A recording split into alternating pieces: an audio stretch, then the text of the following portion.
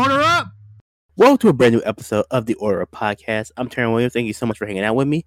This is a very special episode of the podcast because this is going to be number 40. Well, it's not really a special episode, but it's going to be the 40th episode of the Order Up Podcast. So thank you so much to everyone that's checked out the episodes, clicked on it, listened, shared, all that good stuff.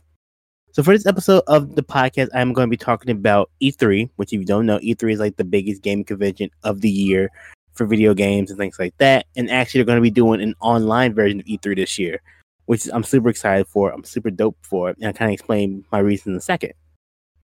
But before we get to why I'm so excited about it, let's go back. So E3, which actually stands for Electronic Entertainment Expo, actually started on May 11th, 1995. So it's been going on for 25 years, which is insane to think about it. And so a lot of video game companies, there wasn't really a video game convention. There would just be like, consumer expos here and there.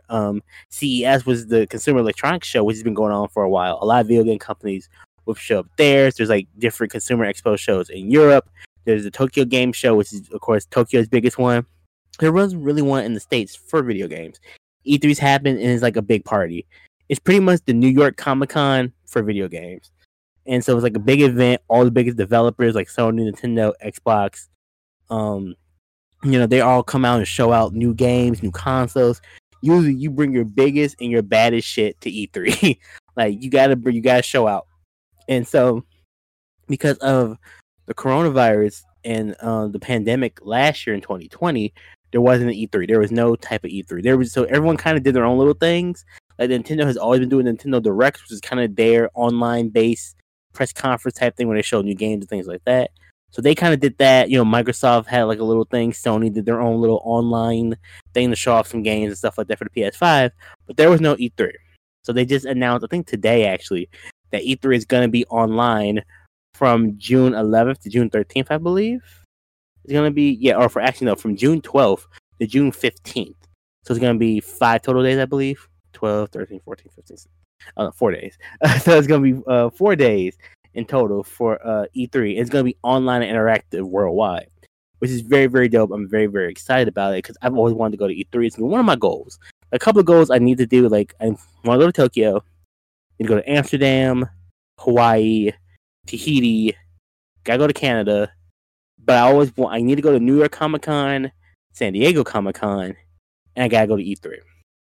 So with E3 being online, it gives me a chance to maybe possibly actually experience a little bit of E3 from the comfort of my own home. It's not the same as walking the show floor and things like that, but it's the closest thing I can get right now, and I'm super excited about it. So I did sign up for the newsletter for that, and I'm really excited to hopefully maybe get a chance to experience a little bit of E3. And I've heard like stories, like a lot of journalists and stuff like that do it. It's tiring. It's a lot of people, can be like long waits and things like that. If you don't have like connections, because I think fan badges, you don't get a lot of behind the scenes stuff. You just gotta wait in these long lines, especially for like the hottest games. Like if you want to play like, I don't know, like a Street Fighter 6 right there or something, it'd probably be a long dumbass, Walmart Black Friday type of line, or a Six Flags type of line to play these games. And you're in line longer than you are playing the game because you only get like maybe 15 to 20 minutes maybe to play a game, depending on like your status and who you are and things like that. So I'm very excited about that. And yeah, I'm really excited to maybe possibly experience E3 because E3 is always cool. Like, E3 week to me is always just a lot of fun. Like you have press conferences the first few days, and then the last few days all gameplay and trailer, or actually not even trailers. It's all like gameplay and hands-on stuff, and IGN and Game Informer and other like YouTube centric channels will like post all their gameplays and their first-hand experiences and what they like, what they didn't like. And I think this might be a little bit different because again, I get to do it from the comfort of my own home. Hopefully I can get a ticket, like hopefully I can get a fan pass and I can like just look at some stuff. I'm very curious about it because it's someone who's always wanted to go to E3.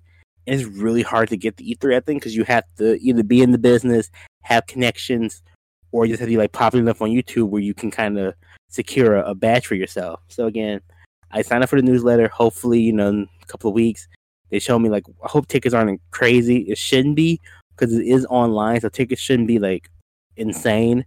But I do want to do it. I'll probably just be at home chilling, eating Cheerios, enjoying E3 from an online experience. So yeah, I really wanted to talk about that and just what this, because I think this will actually give a lot of gamers a chance to experience E3. I guess quote unquote firsthand in a way, because again, since usually you kind of watch E3, like IGN does like an E3 stream, or Game Informer does an E3 stream, or your favorite Twitch streamer or favorite YouTuber, they'll do kind of E3 type streams, and you just kind of watch it. Like again, like when G4 was around, because G4 TV is coming back, but when G4 was around, they used to have like all 4 days covered of E3, and they used to have like all the press conferences and all the events and all the reactions, and since they're watching it firsthand, like the fans, you get to see their firsthand experiences too, and their firsthand reactions as well. So it's very exciting. I'm really excited about online E3. Like I just kind of just it'd be fun. I can kind of check it off my bucket list. I still want to go to E3, like physically, personally, is to actually go to E3, actually go to California, have a hotel, and go to the forum in California where it usually is. But I'll take an online experience as well. Again, 2021 is things are slowly opening up. The world is kind of sort of getting normal, maybe. But experiencing E3 from just as a fan who's been playing video games since I was like 7 or 8. I've been playing games for a long time. So this is like one of those things I really, really enjoy. And again, I can do it from home. So if it's not super great, I'm still at home, so it's not that big of a deal. Hopefully you can get like some E3 swag and stuff like that too, because y'all know I like a good shirt. But thank you so much for listening to this brand new episode of the Aura Podcast. I greatly appreciate it. We're almost at 50 episodes of the podcast. It's really exciting. But again, this will be episode 40. But again, you can find me on all social media: Facebook, Twitter, Instagram, YouTube. Yeah, that's everything.